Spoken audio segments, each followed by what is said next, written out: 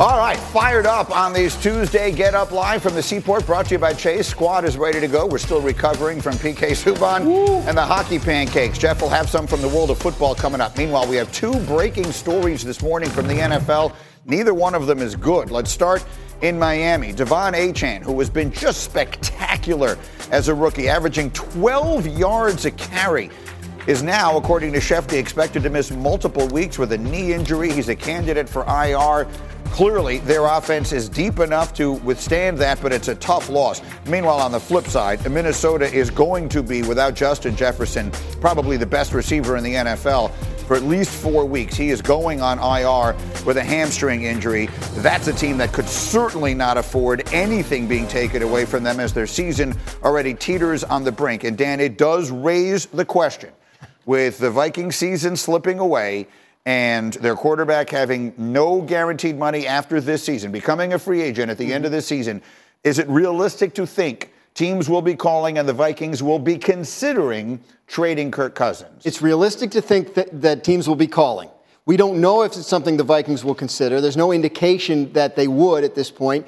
Kirk Cousins would get a say in this as well because he has a no-trade clause. So and you don't generally see starting quarterbacks traded in midseason. You know, they have to go, they have to learn the new offense. It's not a deal that is commonly made. So I would say the odds are strongly against it, but that is not going to keep teams from calling. Why, Greeny, do you have a team in mind? Well, I mean, there was a moment in time when I was saying the Jets needed desperately to do it. That has been calmed down in my own mind at least a little bit by how much better Zach Wilson has looked. Against Kansas City, he looked markedly better. This past Sunday, he looked at least a little better than he did previously. So I don't know. I don't know if it's realistic or not. I just wonder if it is something that people will consider. The Jets might not be the only team that theoretically could consider it. I mean, I guess other teams could consider it, but the Jets are the only team that I think believes that they go from being maybe missing the playoffs to being a legitimate contender with the change at quarterback. Right. I don't know if it's that quarterback, but the point you made about trading starting quarterback, you made it from the perspective of the team receiving him. Yes. I can't imagine being on a team having your starting quarterback being traded away.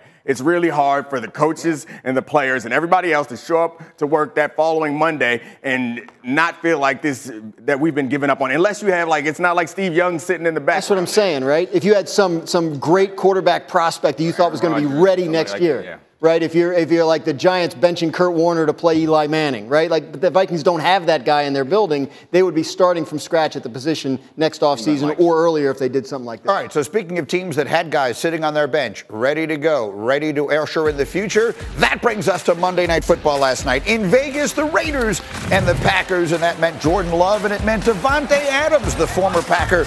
A nice moment there with his former coach, Matt LaFleur. Now, 4 minutes to go in the second quarter. Raiders down 3-0, but not for long. Jacoby Myers. Oh, yeah, great play in the red zone right there. Get into a playmaker, get it across the line. 7-3 Raiders. Jordan Love's got some splaining to do. Robert Spillane. Yeah, that play makes no sense to me from Jordan Love's perspective. There is really no reason to throw that pass, but good catch, Spillane. 1 of 2 picks for that guy. Raiders kick a field goal. They're up 10-3 at halftime. Third quarter, Jimmy Garoppolo throws a pick every week. Jeff, here's this one. Watch what I can do, too. Oh, that's a wrong color helmet as well. 3 yellow helmets around. I'm not sure what they're looking at. Quarterbacks are blind out there in Vegas. Rudy Ford with the pick, and it sets up Quadzilla. Ooh, getting back to real football, Greeny. That's what I'm talking about. Push that thing in. Packers tied at 10. It wasn't an artistic masterpiece last night, but it was close. Now here's Love. Now here's Christian Watson open down the field. Athletic play by Love. Find a wide open Watson. Watson, good move right here. But you got to finish this. The red zone is the toughest place to make plays. Well, they grabbed him by the horse collar. Yeah, giving him a hard time. 4 points. But they do not score the touchdown. They only want a field goal, and that's critical. Josh Jacobs. Nasty move on Alexander right there. Playing him, got around and go get that first down. Jacobs is balling out there. Riding Josh Jacobs right now. Davante Adams, a fairly quiet night against his former team, 4 catches last night, but that's a big one to put them in the scoring area, and it's Jacobs who takes it in. Finish it. Look at that. Get it. He got touched at the goal line. That's what you're talking about. Well blocked play right. 17-13, final minute, final chance, Green Bay, 3rd and 10. Jordan Love brought him back in that recent game. Could he do it again? Yeah, he looks athletic, kind of like that big play he made to Watson earlier, but just a bit of an underthrow. Outstanding athletic play by the cornerback Robertson. Look at this. Meek Robinson. Shorter.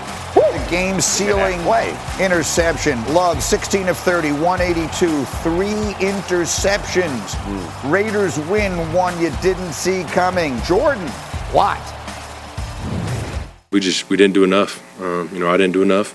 And obviously it's a lot of good stuff to learn from. But it's tough because we had opportunities to go win it, and we couldn't do it. Yeah, I think at this point it's pretty obvious that the defense has to not give up any touchdowns.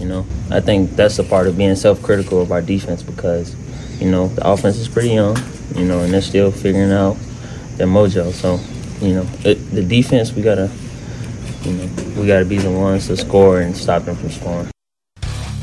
That's an interesting comment from him. Jordan Love, look, he's just struggled. He's thrown 5 picks in his last 2 games. On throws 5 or more yards downfield yesterday, he completed 4 and had 3 of them picked off. A very tough day for him. But when you hear, Dominique, as a defensive player, you basically hear one of the defensive stars saying, we need to be perfect to win. What is that? They gave up 17 points last night. They didn't play a bad game defensively at all. You should win a game like that. So when you hear him saying that, what does that tell you? That's called leadership. I mean, it's on the defensive, that's what you do, especially when you're one of the veterans, you're one of the best players on the team in Jair Alexander. That's what you say. Saying that the offense has to play better, they know that. But we are in a situation where the toughest thing about watching that game was it felt like they were trying to protect Jordan Love from making mistakes. That's right. But they still couldn't stop him from turning the ball over 3 times. So from a defensive side, that's stressful. Please, put up numbers. If you're going to turn the ball over, put up some numbers for us to defend. There's a part of me, speaking of defending, that wants to defend Jordan Love because I think of him as a rookie. But you made the very good point earlier. I shouldn't do that. He's not a rookie. He got all the time to sit behind Aaron Rodgers that we hope that most quarterbacks get. He should not be making these type of mistakes at this point in his career. I do think there's something to be said for the idea of literally everyone he's throwing to is a rookie or a second-year player, right? The running backs have a little more experience, but the receivers and the tight ends are all young, around a young quarterback, and I think that's what Jair Alexander's getting at. Look, over the last 3 games, that offense has had 1 good quarter. It was the 4th quarter against the Saints where they came back and won that game. And they thought they would build on that. I was at that game. They were so fired up about Jordan Love and the way he led them back in that game.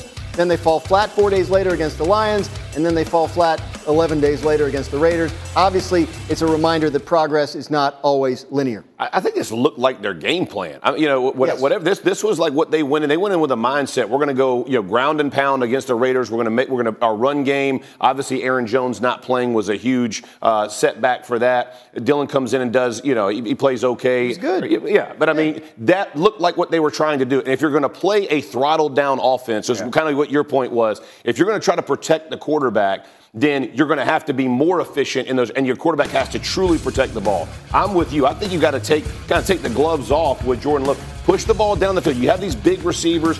Go make plays. But the other side of that is Watson's got to convert that catch to a touchdown, right? You got to go score. The one of the interception, come back for that ball. You're a foot taller than that guy. And again, you see the ball in the air. At some point, you got to play it. Maybe you get a pass interference. But all of those things, to Dan's point, are rookie or second-year player type mistakes, right? They haven't done it enough. They have to do it together. But those plays will be monumental for Jordan Love and the progression we all think he's making by those guys making those plays. Game plan looked like they wanted to win the game 17-13. That's right. Instead, they lose it 17-13 because he throws 3 picks. They were still in the game with 3 interceptions, and I think Jeff's point is a big one, is they need a little bit more support from somewhere. If it's not going to come from Jordan Love, somebody else has to make that play. Also speaks to how bad the Raiders are, and somehow they're 2-3, which is remarkable. Okay, the game of the night actually was not from the NFL. The game of the night came in Atlanta, the hometown of one Jeffrey Saturday. You know this. Braves and Phillies. Braves need one desperately, down 1-0 in the series. Bottom 8, Braves down 4-3, 1 on, 2 out. Hit it. Riley in the air to left field. On the run, Marsh. There it goes. Austin Riley has given the Braves the lead in the 8th. The Braves had been down 4 runs. They rallied to take a 5-4 lead, so they're fired up. And you think to yourself, it couldn't possibly finish in any more spectacular fashion than that. Watch this. Bryce Harper at first. 1 out. Phil's down a run. 9th inning. He deals a 2-2. Castellanos in the air to right center field. Harris is on the run. Harris at the track. He leaps and he makes the catch. Harper might be doubled up. The throw gets away. The throw to first. It's over. It's over. Harper never tagged. He couldn't get back. And it's a double up to end game 2. Wow. Woo! Jeff Saturday fired up. Woo! Where the heck is Bryce Harper going? Baseball's amazing, man. Like, he even missed the cutoff man, and they still got him. You went from tying the game to being tied in the series in 2 seconds. How good is that, Dan? How good is that? I mean, Jeff loves it. Again, Bryce Harper, there was literally no reason for him to be where he was when he was there. In the meantime, the Braves rally all the way back. They win it. Entering last night, they were 1-48 in postseason history when trailing by 4 runs at any point in a game. Now that series all knotted up, 1 game apiece, headed to game 3 in Philly tomorrow. Coming up, the disaster for Dak in San Francisco. What does it mean for his future? Are the Cowboys going to be thinking differently? We're talking about it coming up. Plus, who saw this coming? The Steelers are in first? Could Mike Tomlin their way all the way to a division? It's a verb now. They're Tomlining. It could happen. They're Tomlining. We'll be right back.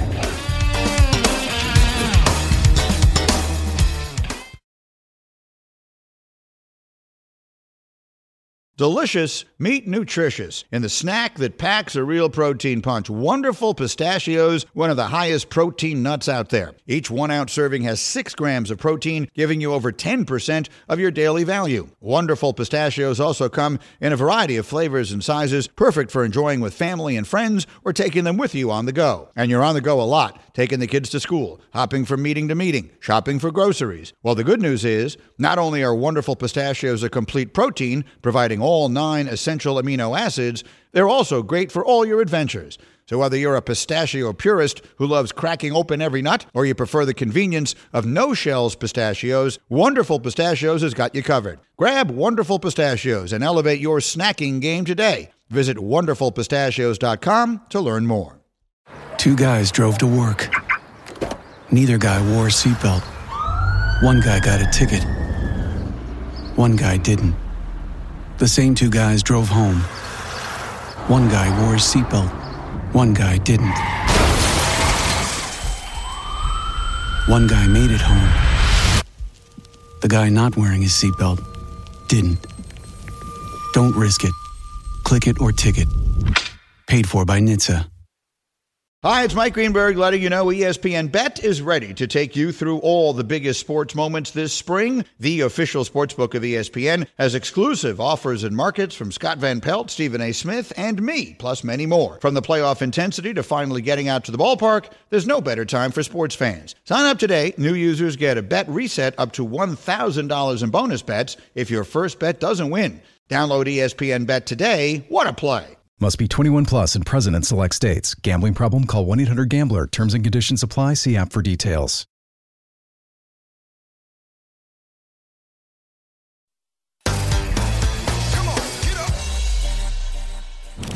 Back on Get Up, time for the game that is sweeping the nation. It's called Fact or Fiction. Jeff, if I said the Pittsburgh Steelers are going to make the playoffs, is that fact or fiction? Oh, I'm going fiction, and I know I'm going to catch all kinds of grief. How they won against the Ravens, I have no idea. A bunch of drops, obviously, by the Ravens, but somehow this team is finding ways to win. I just do not think offensively they can stay in this for the entirety of the season. I think the Bengals make a big run back, and the Ravens will get it back on the right track as well. Somehow the Steelers are Tomlining their way all the way to 3-2. Let's stay in the division. Neat. Fact or fiction? The Ravens' offense is not any better than it was before. I'm going to say fiction. I get the idea that this offense goes as Lamar goes, but they have Zay Flowers. So they've added him to this offense. I saw him in the preseason, and he's been doing the same things in the regular season. They've added a really, really talented player. So, yes, the offense is better. All right, and then, Dan, I'll stay in the division. If I said no team in the NFL had a better weekend than the Cincinnati Bengals, is that fact or fiction? It's a fact because they won to go to 2-3. The Ravens lost, so now the first place in that division is 3-2, Baltimore and Pittsburgh. So the Bengals are only a game out, and Joe Burrow looked as healthy as he's looked all year. If Joe Burrow's leg is healthy, then the Bengals are right back in this thing and possibly even the favorites. It's a big if, but at least it looked good this week. Interestingly, Vegas has not caught up to that. They still have much longer odds then Baltimore. It's based on the fact that they lost those 2 division games at the beginning. One to Baltimore, sure. But the division did not run away from them. I think that's the most important part. And if they've got Burrow, did Burrow look to you, that connection with Chase, he is 7-11, he's always open. Are the Bengals, in your view, the team to beat in that division right now? Yeah, I mean, when Chase is playing well and Burrow is healthy, they're the team to beat. But will Burrow be healthy is the next question. And that defense is impressive on occasion. Like we know that the coordinator is great and we know that they have talent on defense, but they have not been consistent. So we'll see how healthy Burrow stays through the course of this season, because any little thing, one step up in the pocket, one cut, one sack could set them back. What do you think, Jeffrey? I'm going Bengals as well. And listen, I think Bengals, team to beat in the division, yes, going Bengals. Going Bengals. I just think when you look at Cincinnati, if Burrow and Chase get hot, it opens up all their other receivers are going to get back in the fold. This thing they're the most explosive offense by far in this division. And you looked at I thought the Ravens would be more explosive. If they catch the ball, maybe we'll have a different conversation. That's a big problem. Well, they have 8 drops. Eight drops in the end zone. Like that's not on Lamar. Everybody's like, it goes as Lamar goes. Lamar can't catch it. Yeah. You know what I mean? That's a significant issue, and drops are killing it, you know? You know, we talked about this yesterday. Sal Palantonio had a report. How much a factor this is, who knows, but Rex made a big deal of it, that the Ravens practice catching a rugby ball, which is a bigger ball. Really? That's what they're doing. It was all in a report on Sunday Countdown, and now you see all these balls going right through their hands, and Rex is suggesting it's because they're trying to catch a bigger ball than what a football is. One way or another, the Ravens have been a bit of a disappointment. They've let 2 games get away from them, Dan, that they appeared to have completely won, including this weekend. You wonder if that comes back to bite them. Of course, but they also do have a couple of road division wins in their pocket, right? In Cincinnati and Cleveland, and that matters. And you got to figure they'll start catching the ball. Like, if you told me what are you more likely to bet on, the Ravens receivers learning how to catch or Joe Burrow being healthy all year, I think I would probably have to go with the former, just because it's football and people get hurt and there's all kinds of things that can go wrong. If you told me Burrow's calf was fine and wasn't going to be a problem the rest of the year, I'd say Bengals all the way, even though they lost to Baltimore. But I don't think we can count on that. Yeah, Baltimore was impressive in this game. They were much better than the Steelers through the course of the entire game until the end. And there's the safety and a bunch of other mistakes, but they still had time. They still had a chance to win. And Lamar's been playing well in this offense. I kind of get the feeling that it doesn't matter the design of the offense. When Lamar's accurately passing the ball, he's not going to lose his athleticism. There's really no offense that's bad with him. It's great. I like Zay Flowers. Odell does not look like he's the difference maker that he once was earlier in his career. I don't know. I mean, the Steelers, could they Tomlin their way all the way into something? It is crazy how they were finding ways to win. I mean, how are they 3-2? It's unbelievable. I don't know how they've won any of the games that they've won. He stays the course. He's a master. He's just. So we all loved Baltimore. We all loved Cincinnati. It begs one interesting question. Through 5 games, the odds at Caesars to win the AFC are a 3-team race. There's the picks for the AFC North. But this is for the odds at Caesars to win the conference, to represent the AFC in the Super Bowl. Kansas City, the defending champs, of course, remain the favorites. You see the 2 teams from the East sitting there behind them. Baltimore, Cincy, Jacksonville, which looks like it's starting to play a little better.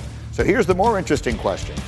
Who is the biggest threat in your mind right now, Jeff Saturday, to Kansas City in the AFC? I'll probably go Miami. And I would just say because of how explosive their offense is and as good as I think Kansas City is, I don't think they can match point for point, right? I mean, I think that becomes the major issue is if Miami finds a way to catch heat. I think Buffalo is streaky. I still think they're an excellent football team. I'm not trying to take anything away from them. But Miami would scare you if they can continue to put this type of pace together.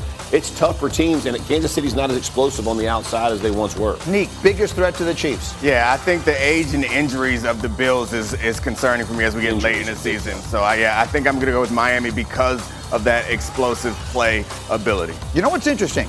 We look at the bottom of the screen. Why do Dan and Dominique have the blue dolphin and Jeff has the white dolphin? That's it. Jeff's saying if they're at home, they're a bigger threat. I think the road dolphin, I like the home. And I'm once again staying with the Jets. I'm telling you right now, if the Jets keep it to 500 by week 12, Aaron Rodgers is coming back. He's coming back. and he's going to come and he's going to do exactly what Brady did. They were 500 with like 3 or 4 games left in the season. His first year in Tampa, they caught fire. He got fire, and the next thing you know, they win the Super Bowl. Aaron can do it. Brady had 2 good Achilles tendons, I think, at that point. Yeah, how were Brady's Achilles? Okay, I'm with you, Greeny. It's going to happen. They're coming back. It can happen. I'm telling you right now, I'm not giving up. I'm not giving up. The odds are getting longer. It's an opportunity to buy low and sell high. It's also an opportunity to buy low and sell lower. Super high. We'll see what winds up happening. Okay, meanwhile, you know what we got to see last night? The first opportunity to watch the Big Baguette. Let's go. Victor Wembanyama. Oh, facing off against Chet Holmgren. So there's an interesting matchup. Guys, just feast your eyes. This is unbelievable. Oh, my word. Wow. Flexes the muscles. Sack of blood. Wow. Look at him here on the defense. And now we're running into offense. Hey! Throwing it down. A lot of gawky. He literally was above, like, way Yes, above. s'il vous plaît. I'm just saying anything French I can think of. Watch this one. Croque monsieur. Oui, oui. Bonbons and all that good stuff. Anything you want. Wow. Sancerre.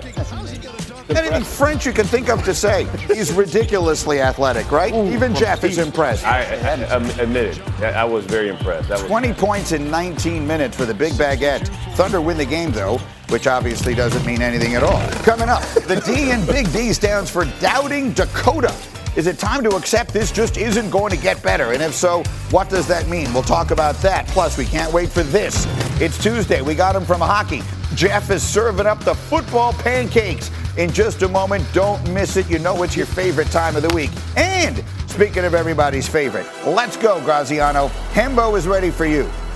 Where is he? Who is the winningest quarterback in NFL history that has never started in a conference championship game? Fascinating question. It is fascinating. Answers next.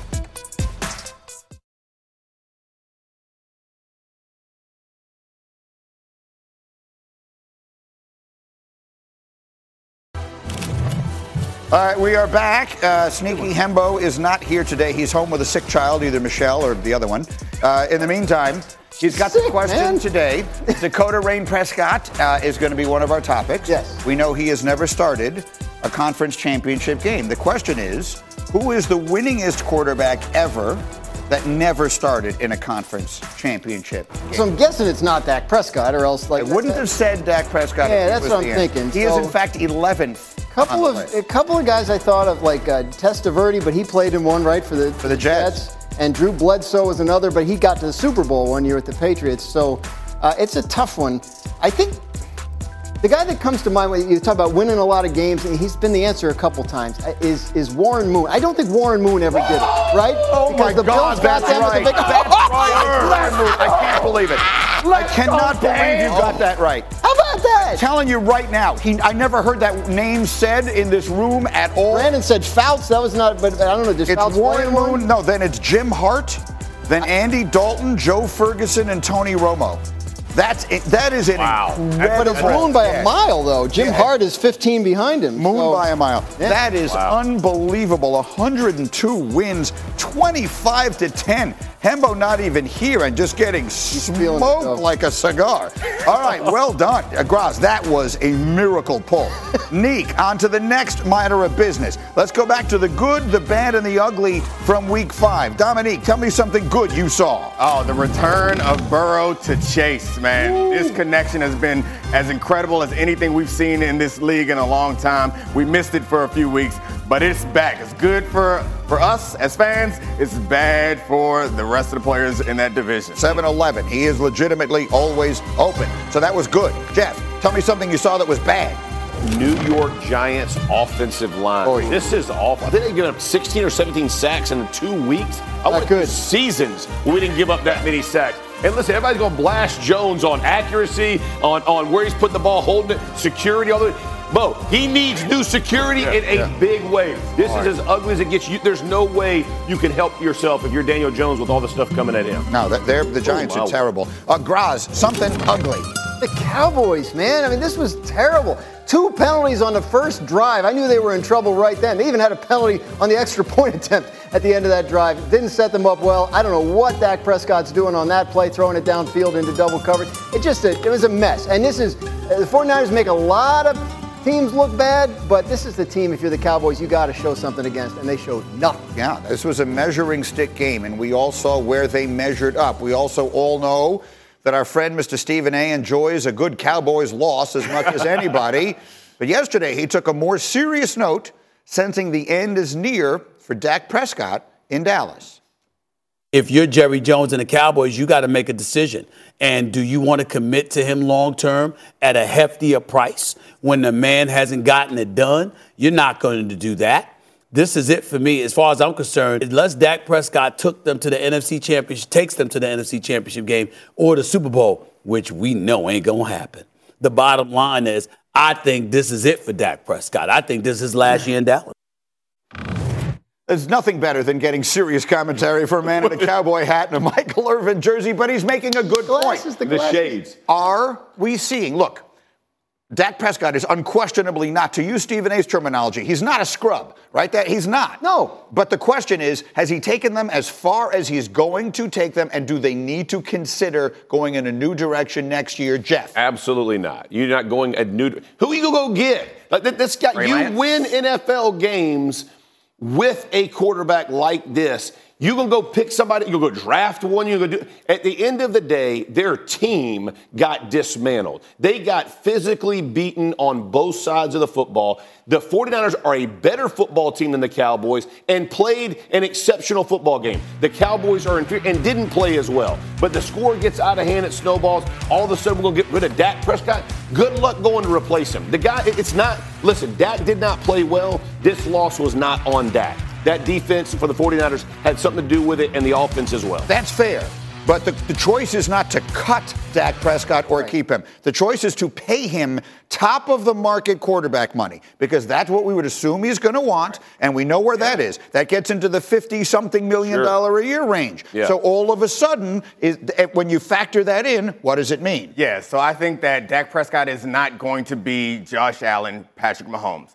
If you think that you can find that, yeah, move on from Dak Prescott. The fact of the matter is, most quarterbacks in the NFL are made much better by what you do for them and what you do around them. There's only a couple of them alive that can make everything else around them better. So I think that while Jerry Jones, we like to laugh at him and think he's a little bit of a loose cannon, he does not make rash decisions like this. And he's smart enough to know that if you are going to move on from Dak Prescott, maybe you do it if you don't have a championship level roster, or you don't feel like you have what it takes to move forward. I think they believe that the issues that they have are issues that they can solve. They're not going to solve them by turning to Cooper Rush or Trey Lance or crossing your fingers and hoping you get lucky in the draft. So I understand, Dan, there's plenty of criticism that Dak deserves. But then what do you do next? The problem is it's not a binary choice, right? It's not like the Seahawks last year said, do we want Russell Wilson or not? It wasn't that. It was, do we feel comfortable paying Russell Wilson what he's going to want on his next contract? And the answer turned out to be no, so they traded him. So Dak Prescott, you're going to have to talk about extending him next offseason.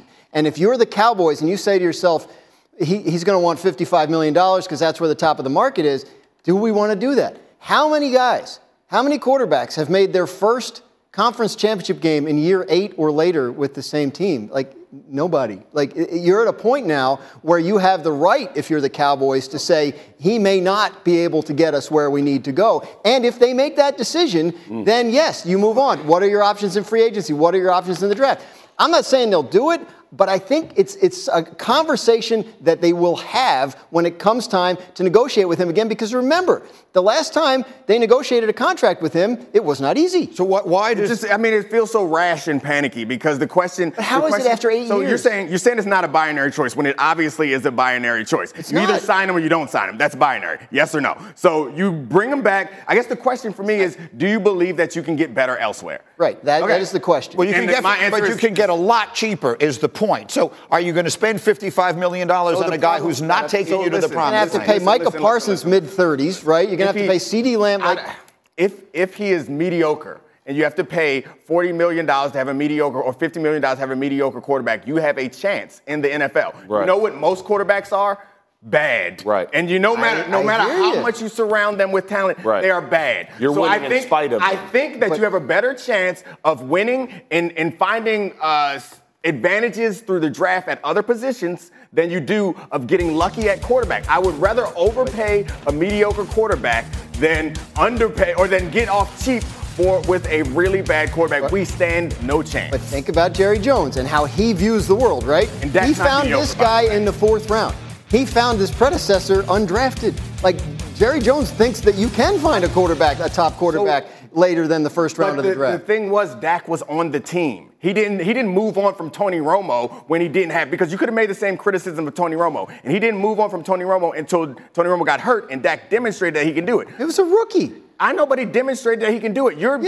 The vision of Jerry Jones that you're making is like someone who's just like, oh, this ain't working, throw it out. No, that's not him. No. My point is, like, I think he thinks he can find the replacement because he has a history of doing it without the high-end resources. I'm not saying he's right. Okay, I'm saying that's probably keep drafting guys in the 3rd and 4th round until you see them do it in practice, then move on. They have not demonstrated that they can do that. They have a guy who was the 3rd pick in the draft not that long ago. I'm not sure what it is. Still don't know if he can. I'm being told, by the way, that Jerry just did his radio interview and that there is a comment that I will be interested in reading to you. I'm reading this directly on 105.3 The Fan on Dallas bouncing back from the loss. Quote, make no mistake about it, we have a quarterback that can get us there. Yep. That is a direct quote from Jerry Jones. Zach's agent's writing that down. whatever it is we think, that's what the owner is saying, at least for the moment, that he thinks. Okay, you know what I think? What do you think? I think we all need some pancakes. Woo-hoo! Yeah, we do. Pancakes is one of our favorite things. So let me show you how we're going to get this thing started. We back, baby. Don't throw me. Oh, we got it in the mud. Get some. Put it out. Let him loose. That's how we start this off. Let's go. It's a thing of beauty. You can't stop us, Brady. You can't stop us. Dominique Foxworth just spanked pancakes on Get Up. We are back. You got to love that. All right, we had hockey pancakes earlier this morning. Now it's time for the football. Straziano's fired up. Let's go. Nick has got the hot cakes. Let's do it. Let's get this thing going. We're starting in Chi-Town on Thursday night. Here's what we got. Watch the counter tray. We're going to get kick or wrap. Get some. Get some, little man. Get some, little man. Trying to fill it. Nope. Look, at my favorite part, it didn't even slow him down, bro. He's looking for somebody else. It was a speed bump. Getting up in there, drop it. Hey, who else can I hit? He gave a little clothesline in there, too. Darnell Wright, I love it. That's one pancake, big run. Love the counter tray action. That is nastiness. You got to give him. And hey, how about Chicago getting the win? Yeah, why is Justin Fields playing better all of a sudden? Well, I mean, like that. Here we go. I usually don't put a team that loses as bad as they did on this. But this is number 63. Get a couple. And number in your book, number 1 in your heart. Watch this play. He gets 2. Gonna get one right here. Find one. Get him. Find his buddy. Get him 2. Get them both. Both them little dudes trying to get out of the way. This little guy, I absolutely love the speed. Look at the athleticism. Get some, little man. That's a backer, too. Put him down. Then he gets his buddy up there. Got to get 2 pancakes. The team did not do so well. He did do well. And he's wearing number 63. Feels awfully good. Feels awfully good. I'm not going to lie to you. You got to love this right here. All good dudes. Hey, I'm just going to let you know, this might be an all-timer. Take him. Hey, take him to the parking lot. Oh, my word. Oh, my word. Oh, my word. It does not get any better than this right here. He literally Michael Orr this dude, like movie style, not in real life. He takes this dude over all the advertising. Watch all these people watching.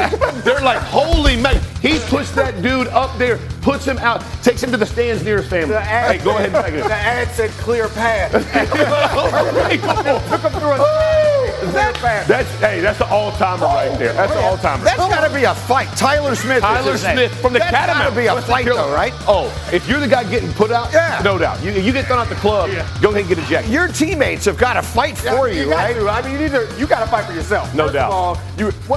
That draws more attention to it. What you do right there is you roll off, try to cover up your number so they can't see who you are. Don't you like you come up a little like it hurt a little bit? Something gave. Yeah. As I've got a torn pride as we work our way forward. All right, the pancake. Exceptional today. Coming up, could the Niners go undefeated? Are they the team to beat, or is it time for the Fly Eagles to fly? We're talking about it next, and we're cleaning up the studio. Get up on. That's on me. That was a bad catch. That was bad. There we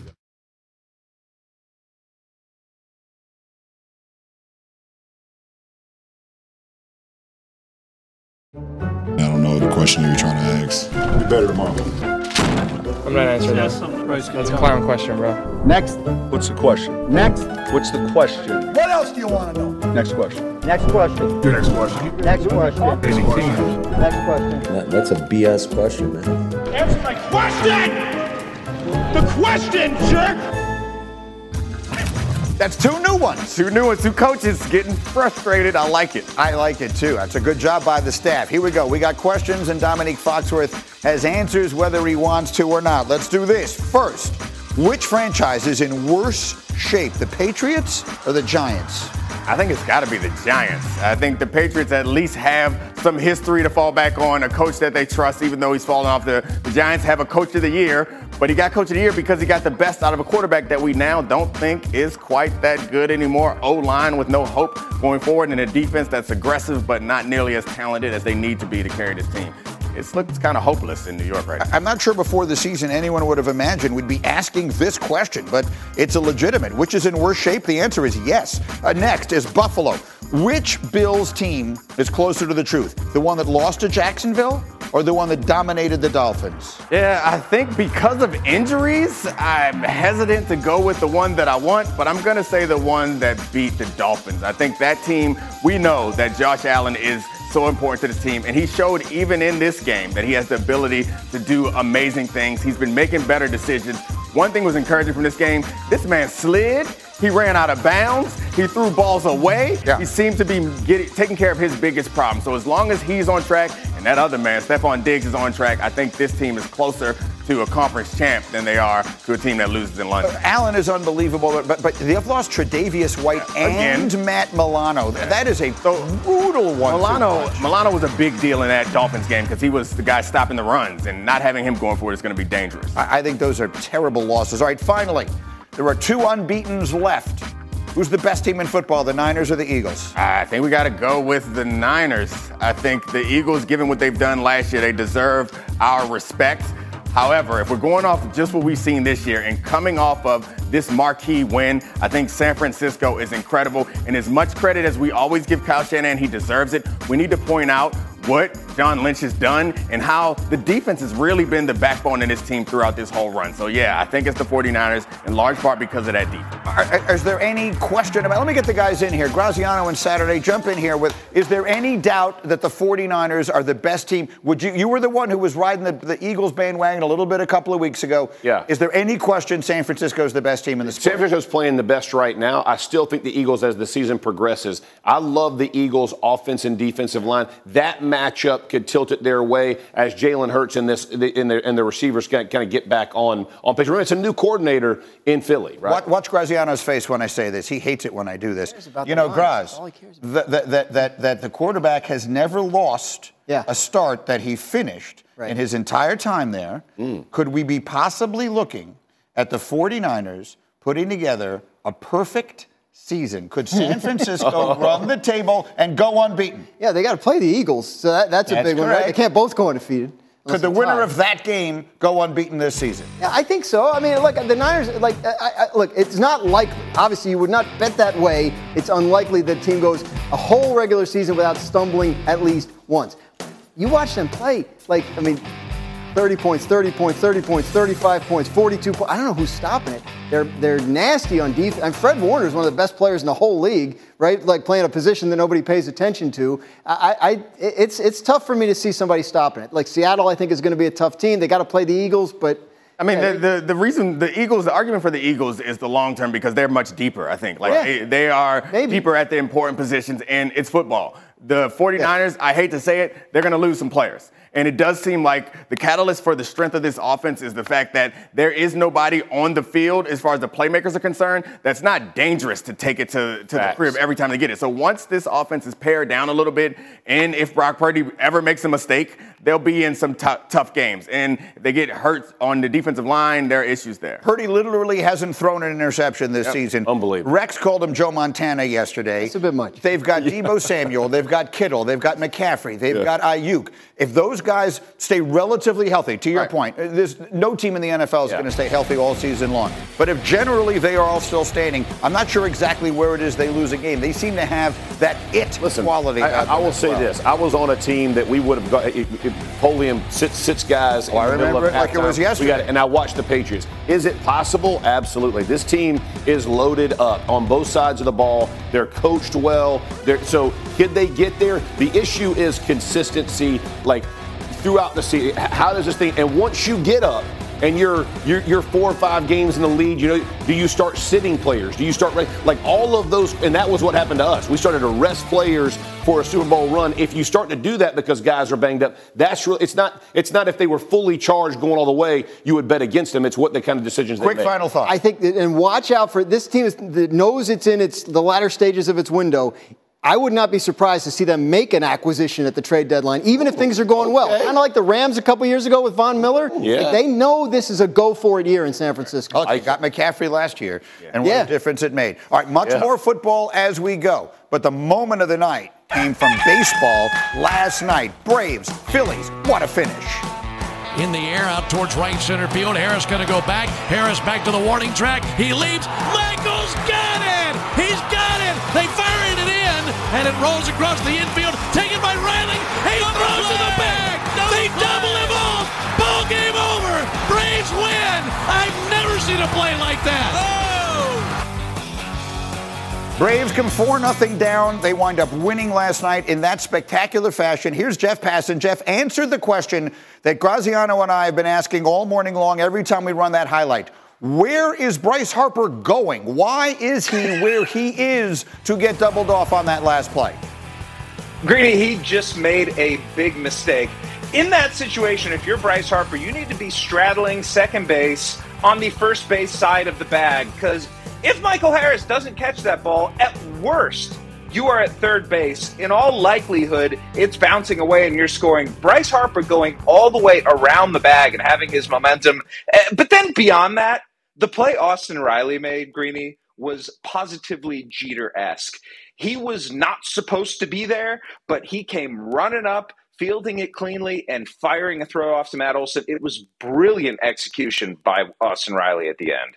Now, sometimes you need a little magic like that in order to come back, which is what they did. How do we put into perspective the magnitude of that comeback win for Atlanta last night? I mean, it's enormous. They have to go into Citizens Bank Park, and they were going to be down 2-0. You're not coming back from that. I'm sorry. But, Austin Riley, it wasn't just the play at the end, Greeny. This home run after a tough at-bat to complete this comeback that looked like it simply wasn't happening is a season-saving swing for the Braves. And this is a team, remember, that won 104 games to the Phillies 90 during the regular season. So this was a dominant team that was about to be down 2-0. Now we got a series, and if this one goes 5, it wouldn't surprise me one bit.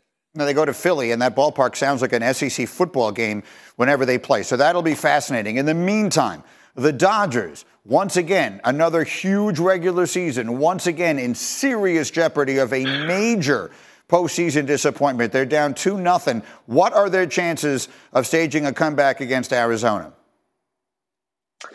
Not great, Bob. I mean, it's really a grim situation for them right now.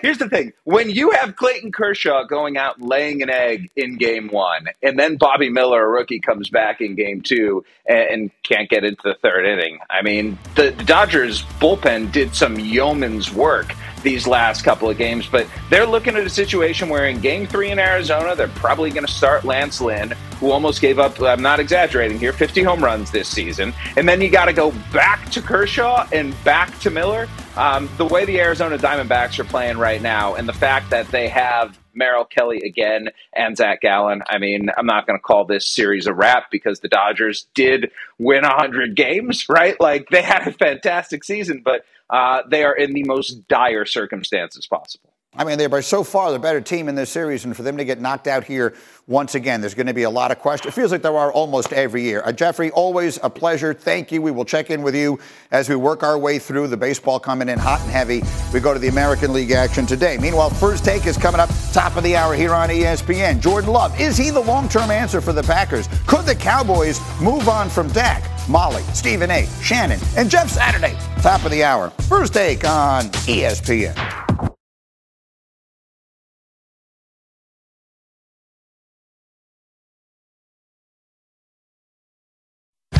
The NHL season returns with an opening night triple-header. Hockey is back. How you feeling about your first game? Super excited. Pretty cool to face off against you. It's an opening night triple-header on ESPN and ESPN+. All right, so that's tonight. In the meantime, we have this. Cowboys owner Jerry Jones on his regular radio appearance saying, I completely believe we have the quarterback that can take us where we want to go. Dak Prescott is a quarterback that can get us to the Super Bowl. That's the way that's going to be. Quick reactions. Jeff. Totally agree. Jerry, speaking truth out there. Yeah, I mean, it's obvious that that's what they have to do. I don't know the choice of going somewhere else. It's not going to be as good. And I think Jerry's been around the league long enough to know it's really hard to find even someone mediocre, let alone someone good, which is Dak. And not to speak of people who are great like Mahomes and Allen and Jackson. The nice thing is we won't have to believe him. We'll find out when it comes time to decide how much they want to pay him. Yeah. I mean, the rest of this season. When we'll know. That isn't under debate.